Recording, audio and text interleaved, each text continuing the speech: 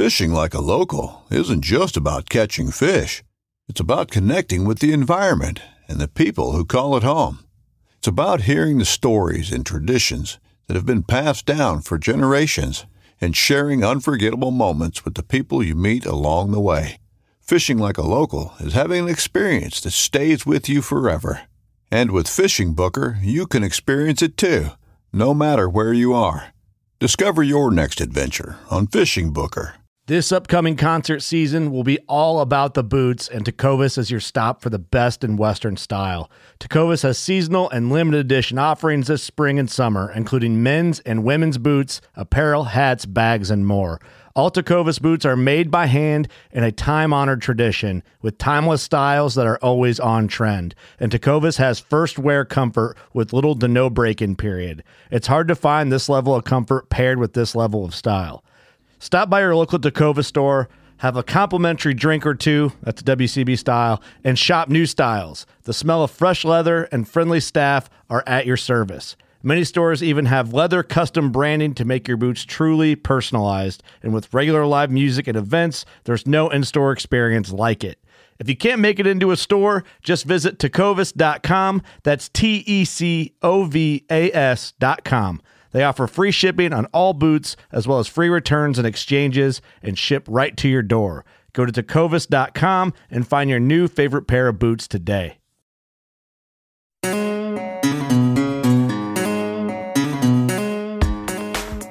Hello, everyone, and welcome to another episode of the Behind the Line podcast, where we discuss all things related to the Super Retriever series. Hey, everybody, I'm your host, David Hamilton, and our guest today is Luke Coor, fresh off a recent win up in Minnesota. Before we get started here with Luke, though, we want to take a quick moment to say a thank you to our sponsor, Eukanuba. The Super Retriever Series Crown Championship and this episode of the Behind the Line podcast are brought to you by Eukanuba, the leader in premium nutrition for sporting and working dogs.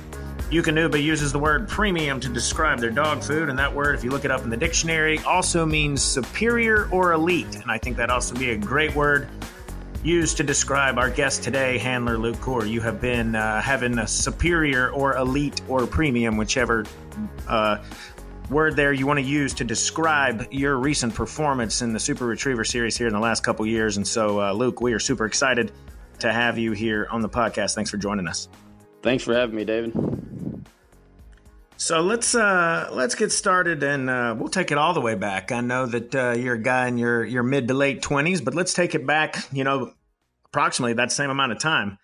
I understand that you have, I know a lot of people say, oh, I've been around dogs my whole life. You've literally been around dogs your whole life. As I understand it, your dad even took you out in a baby backpack when he was working his pointers. And just tell us, your earliest memory of being around dogs or dog training or anything like that.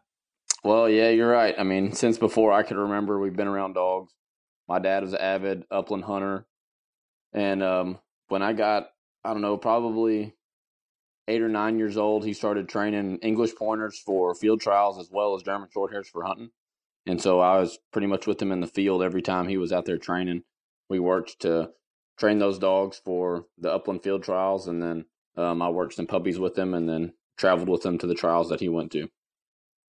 And I understand at some point you kind of got involved with it. So how'd that start? I mean, I know your dad helped you get started, but what kind of dogs did you train his dogs initially? And why did you get that itch to also kind of follow in your dad's footsteps and start training these dogs?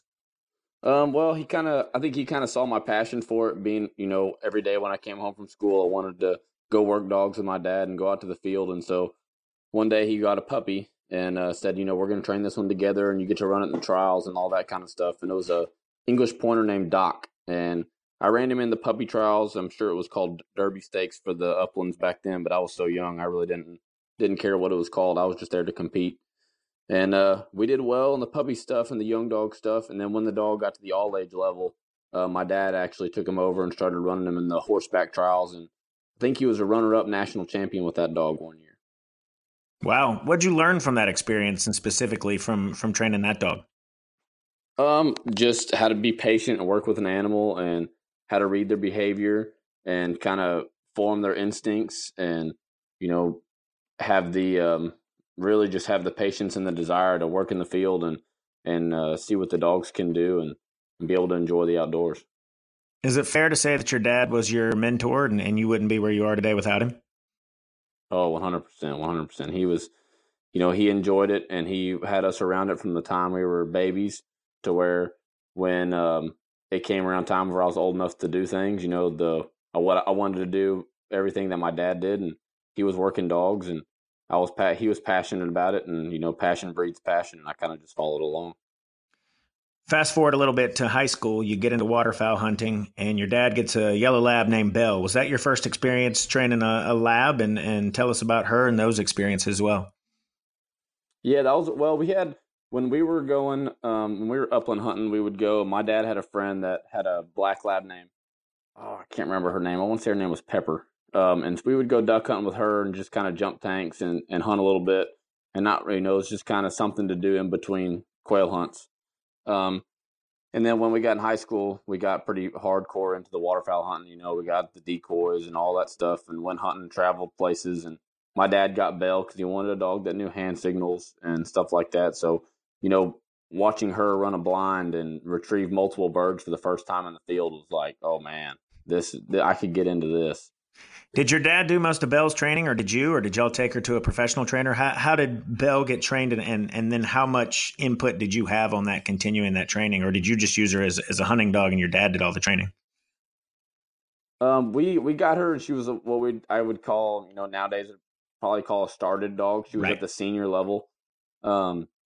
And my dad continued her training after he got her just to, get her better and better and keep her progressing.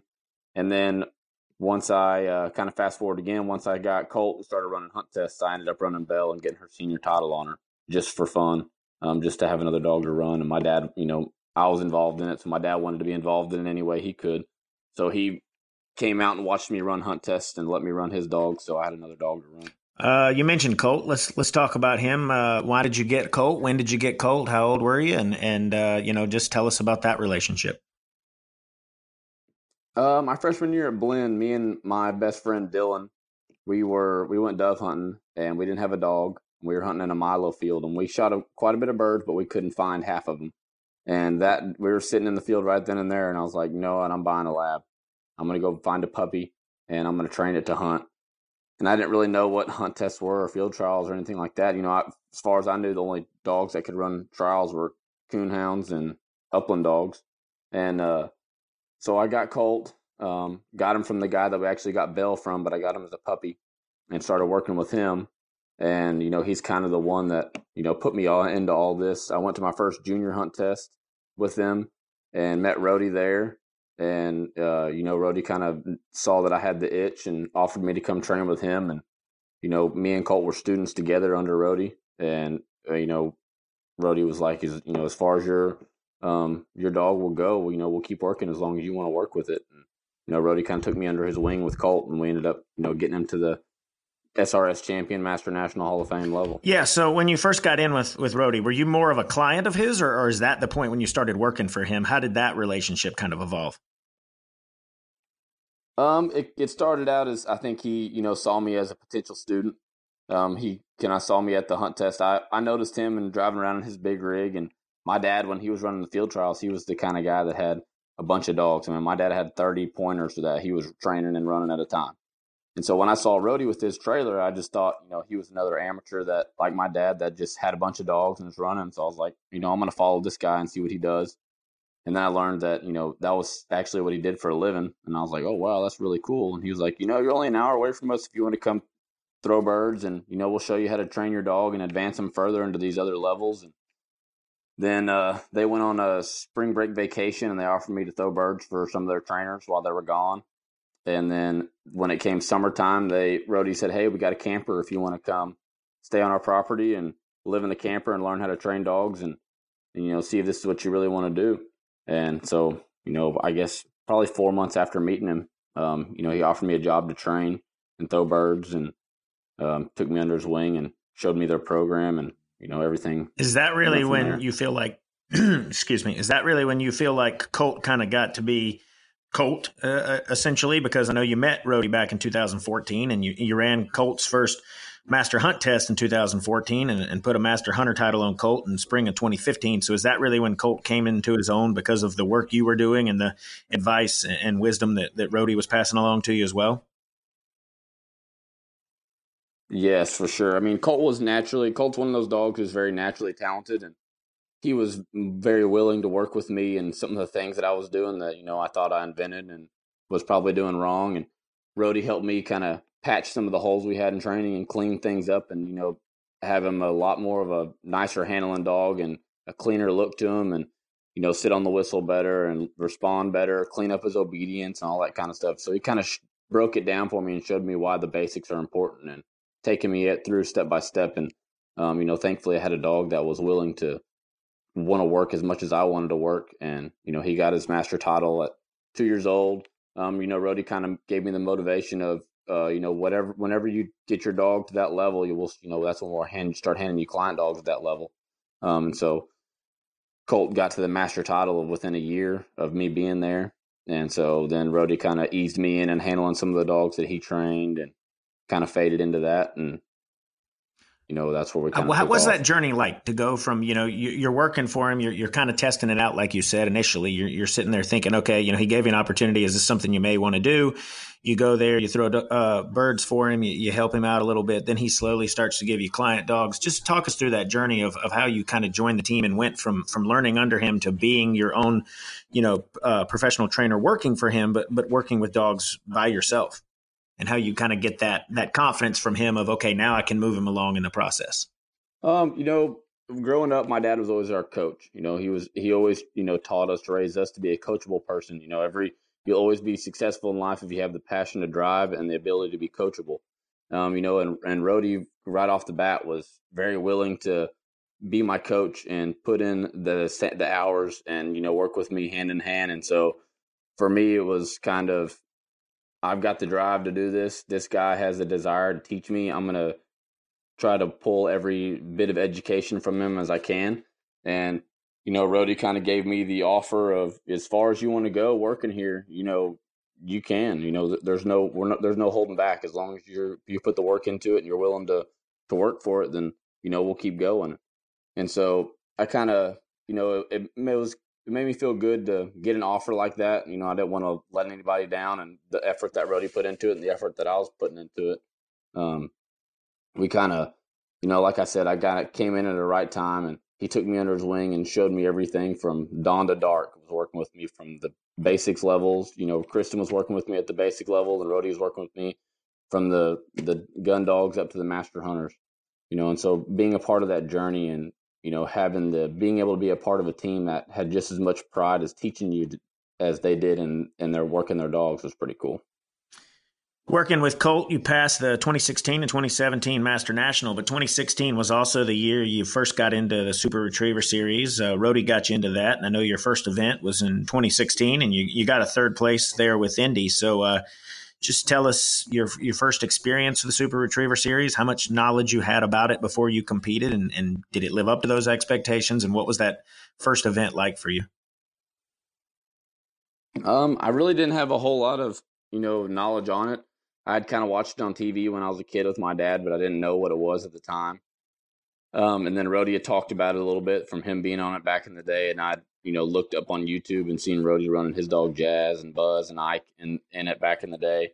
And he was kind of like, hey, we're going to host an SRS event. If you want to run it, you're more than welcome. You can run some of the dogs that I've been training. You can run Colt. I was like, awesome. I'm game for that. And he let me run a dog named Indy. And Indy ended up coming in third place. And it was a lucky handler with a good dog. He did most of the work for me. And, we came out with a third place and qualified for the Crown Championship. And his owners, Randy Morris and Lori Knight, were like, hey, we're qualified. Let's go. And so I went to my first Crown. And right then and there, I was like, oh, man, this is the big show. This is where I want to be. I'm hooked now. Yeah. I mean, what's that experience like? It's your first year in it and you qualify for the Crown and you're out there against, some of the top pros in the business. People out there who have been doing this at that point in time, many of those competitors had maybe been competing as long as you had been alive. So any intimidation, or did you just go out there and say, I'm playing with house money. I'm just glad to be here. I just want to learn. Or I know you have that competitiveness in you and that drive, but what was your kind of motivation and thoughts going into that first crown? I wouldn't really necessarily say I was kind of intimidated. I was more going into it ready to learn. I knew I was going to be around the best of the best, and I was going to watch them, everything they did on the line, and kind of figure out how they played this game and how they did it to this level. And, we were going there to give it our best shot. And, Indy was young and I was young, but we felt like we had a solid chance, given that we competed against a lot of the dogs that were going to be there and came away with a third place, So, we knew on our best day that we had an opportunity to play. So, we went there and gave it a shot, but, we went there with the mindset knowing that it's going to be a learning experience. We may come out and do great. We may not. But the best thing I could do was, kind of ask questions. And, a lot of the handlers in the SRS game are very open. A lot of the, if you go there for your first time and you ask questions, a lot of these guys will help you out with everything they can. And so that's exactly what I did. I followed around Clark and Steven and Lyle and Lee and all those guys and asked them questions, and they helped me out and they answered questions and taught me how to play this game. So I learned from Rody, but as well as I learned from all these other guys that handling in these events, just by being there. Anything in particular that one of those guys passed along to you that was super beneficial? I would say Clark, kind of my first year, he was the one with me at the first event I ran and stuff. And he kind of showed me how to actually play the game. It's not about just picking up birds like it is in a hunt test. There's a scoring system to it. And, he said sometimes you may think that your dog's going to get it, but the best thing you can do is handle, or you may think that you need to handle, and the best thing to do is let your dog hunt. He kind of showed me how to actually play the game rather than just send the dog and hope for the best. Well, certainly something that he told you or that someone else told you or that you learned on your own paid off, because you qualified for the crown again in 2017. Was that experience different than the one in 2016 because you had already been to the crown, you'd already been on that big stage, and you already knew what to expect? Yeah, it was a little bit more different. We came in there with a little bit more fire, and after we qualified the first year and felt like we kind of got lucky, and the second year we qualified again, and so we felt like we had a legitimate shot, and we deserved to be there, and so we were there to win. We were every time I go to an event, I'm there to learn, but we were there to win and do our best and see what we could do. How's your relationship with Indy evolved over the years? Because, you said a few moments ago when you first started competing with Indy, you said it was an experienced dog with a not-so-experienced handler. But over the years, you've gotten a lot more experience, and the two of you have had a lot of success together. So, how is that specific relationship? How did it grow over 2016, 2017, 2018? Me and Indy are kind of buddies. Rody did all of Indy's training. Kristen and Rody did all of Indy's training. Rody put a master title on him, and then once we qualified for the crown, his owners were kind of like, "Hey, we want to play this Super Retriever Series game." And Rody was like, "Well, Luke, if you're game for it and you want to chase it, let's chase it."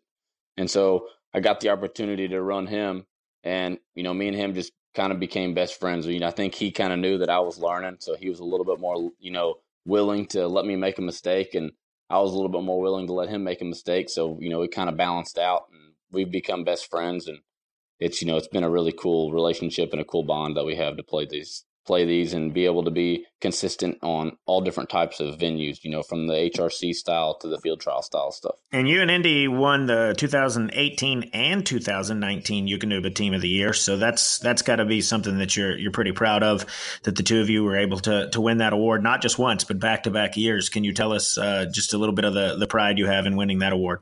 Yeah, that was a very cool experience, having that bond with him, shows that he consistently works for me. I consistently work for him. So that relationship definitely helps you in being consistent.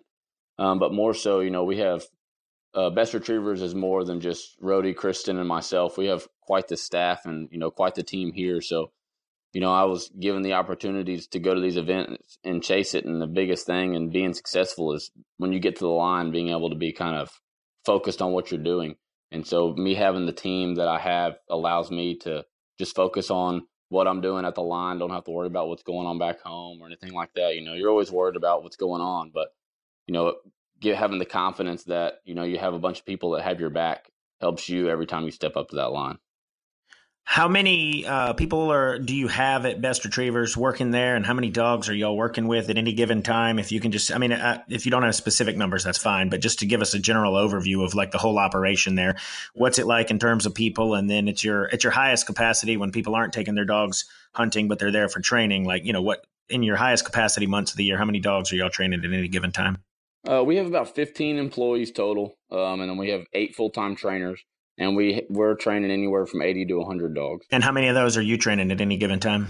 Just depending on the year and what we're doing, but 15 to 20. As a trainer who has to work with 15 to 20 dogs, has to get them all prepared, but dogs, like humans, all have different personalities. How do you determine, is it just the spending time with them or, taking them out? But how do you determine what works to motivate different dogs? Kristen has this deal that we use. It's called the 5 love languages. I know many people have heard about it on relationships and for people and stuff like that, but she's kind of instilled in all of us that every time you get with a dog, you kind of find their love languages, what helps them work the best. You establish those love languages with the dog so you can communicate on what keeps that dog learning the best and happy and enjoys their environment and stuff like that. So, our first step in getting a dog from each other or from somebody else or as a puppy is, we kind of establish those love languages of that dog and see what works best with them and kind of continue forward from there. Some of the dogs you've competed with in the Super Retriever series, you've already mentioned Indy. There's also Finn and Bang and Goose. How different are they in terms of personalities and the way you have to handle those dogs, not only in training, but in like competition, like Super Retriever series? Honestly, all 4 of those that you've mentioned are all different in their own way. Indy and Goose are a little bit similar. They're more affectionate dogs, and they're there to make you happy, and they just want to be your friend and be by your side, and they're game for anything. Finn's what we call a crackhead. He's crazy. He wants the birds, and he wants to get as many as he can, as fast as he can. He doesn't really care what it takes to get there. So for him, he's more of what you would consider a gift-giving dog. For him, is the reward is the actual retrieve. Bang, when he first started, he was kind of the crazier, high-drive dog, but he started to kind of bond with me and become more relational like Indy and want to work with me and more of a pleaser than a do-it-yourself kind of guy. Awesome. We're talking to Luke Core here on the Behind the Line podcast, and I just want to take a quick minute again to thank our sponsor. Eukanuba Sporting Dogs give us everything we ask for and then some, so their nutrition should do the same for them. You can find out more information about Eukanuba at their website, eukanubasportingdog.com, or follow them on Facebook and Instagram with their username, Eukanuba Sporting Dog. Luke, we just mentioned 4 of the dogs that you've been training over the past few years, but last year in the 2019 Crown, you had 8 dogs qualify. So I guess my first question around that is, on a weekend like that where you have 8 dogs competing, does your mentality change from if you have 1 dog competing, or do you go into it with the same approach? You go into it with the same approach. Every dog you take to the line, you're given 110% focus.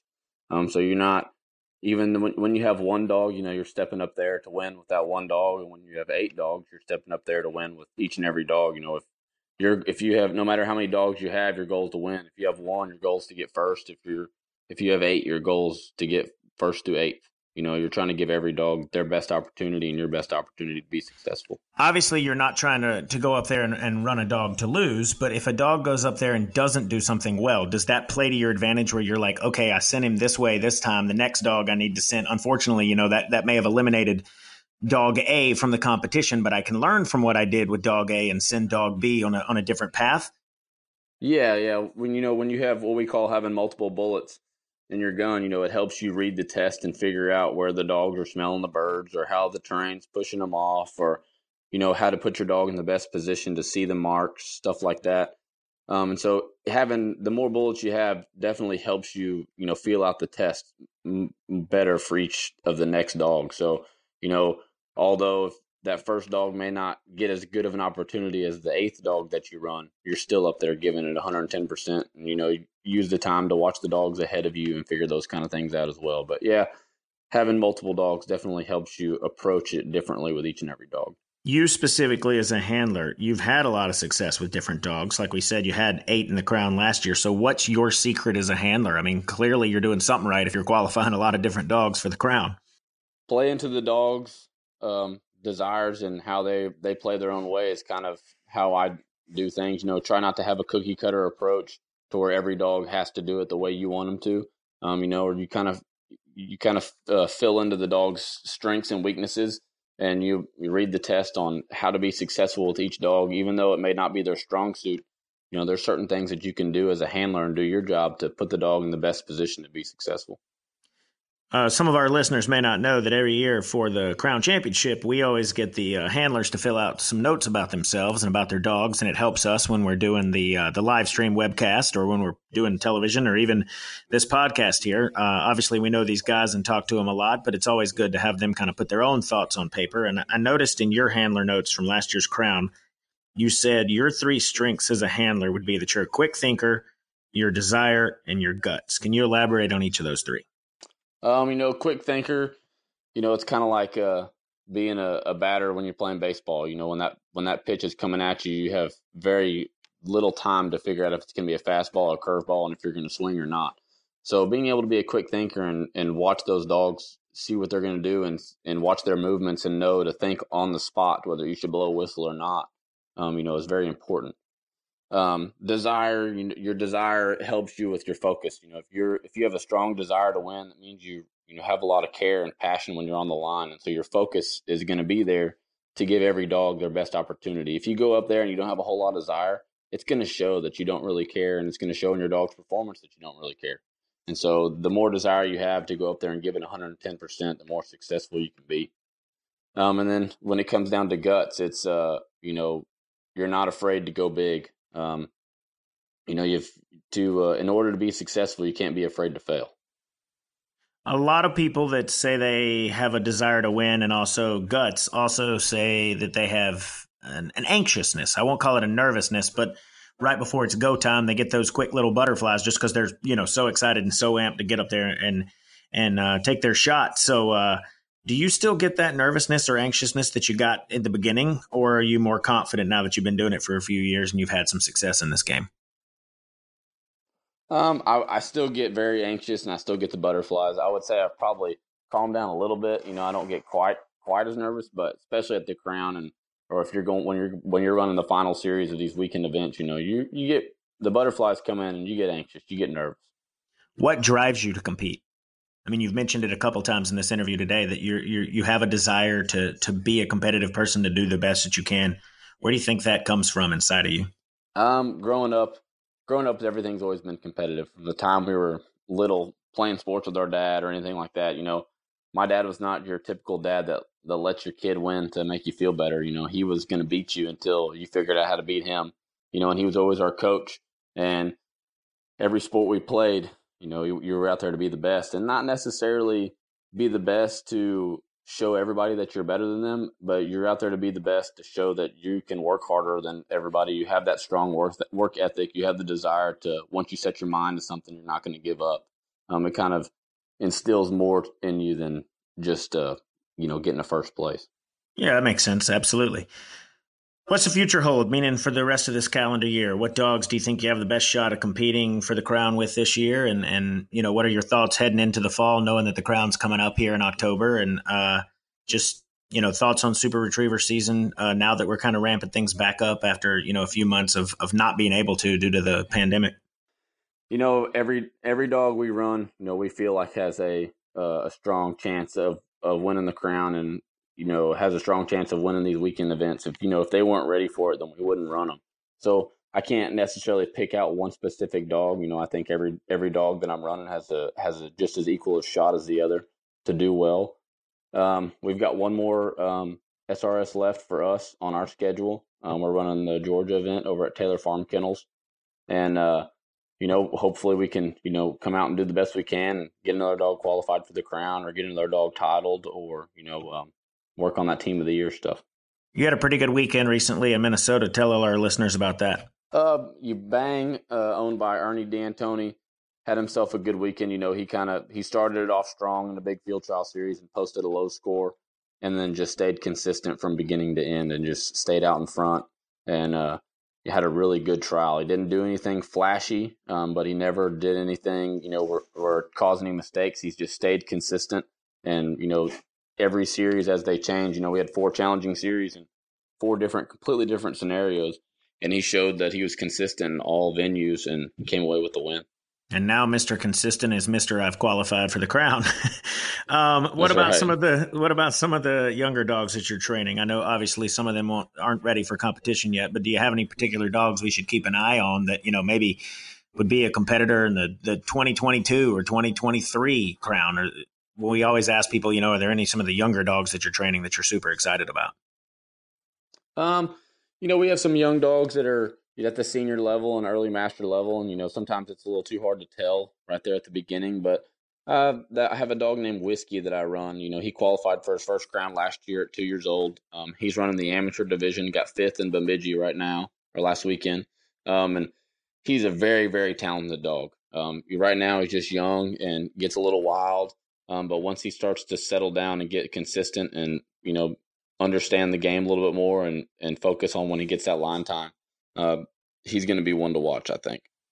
We'll definitely be watching and looking out for him. And then, of course, all the dogs that you are competing with this year. Super excited to see all of them in the crown. Luke, before we let you go, we always end our podcast with the same 5 questions we ask everyone. It's kind of rapid fire. I ask a quick question. You just give the first answer that comes to your mind. So we'll roll with that here real quick. Number 1, what's something about you that most people don't know? I'd say passionate or loyal. When I start something, I stick to it, and I'm very passionate in what I do. I give it 110%, and I'm loyal to those who help me get there. When I say retriever trials, who's the first dog that comes to mind and why? I'd say Jeter. Jeter because he's one of the most accomplished, if not the most accomplished dog in the amateur side of things. And coming up from my dad, who's ran trials in the amateur side of things, and seeing how really and truly how much hard work it takes to train a dog to that level and have a full-time job and take care of a family and all that stuff. That's kind of influential. That drives me to work harder and do the best I can. Speaking of Mike Gibson's Jeter, if that dog was a human athlete, what sport would he play and why? Oof. I'd say Jeter's definitely a ball player. He's a baseball player. He's a quick thinker. He's very talented. He got the speed, and has that drive and focus that it takes to be a baseball player. Well, he's named after one, so that's kind of appropriate. If you had to describe yourself in one word, what would it be? Passionate. Like I said earlier, I'm passionate about what I do and try to do the best I can every time I'm working and every time I step to the line. What profession other than your own would you like to attempt? Probably a bass fisherman. I told Shannon a long time ago that I felt like either one of these days we were going to come along each other, if I was going to be standing on the front of a boat or standing next to a dog. She's very involved in the Bassmasters, and that's kind of what I grew up thinking I wanted to do was be a professional fisherman. So if I wouldn't have come across the dogs, I probably would have been trying to fish. Well, I'm sure you would have had just as much success as a fisherman as you've had as a handler, but I can speak for all of us in the dog community. We're glad you chose this profession, and we're all super excited to continue to watch you with your future successes here in the Super Retriever Series, and I just want to thank you so much for joining us here today on the podcast. Luke Corr, really appreciate your time. Thank you for having me. All right, have a great day. You too.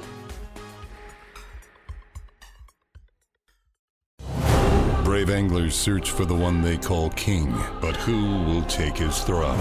Tune in to Waypoint TV's Battle for Silver, Saturday, May 18th from 12 to 6 p.m. Eastern, presented by Abyss Battery. Waypoint TV.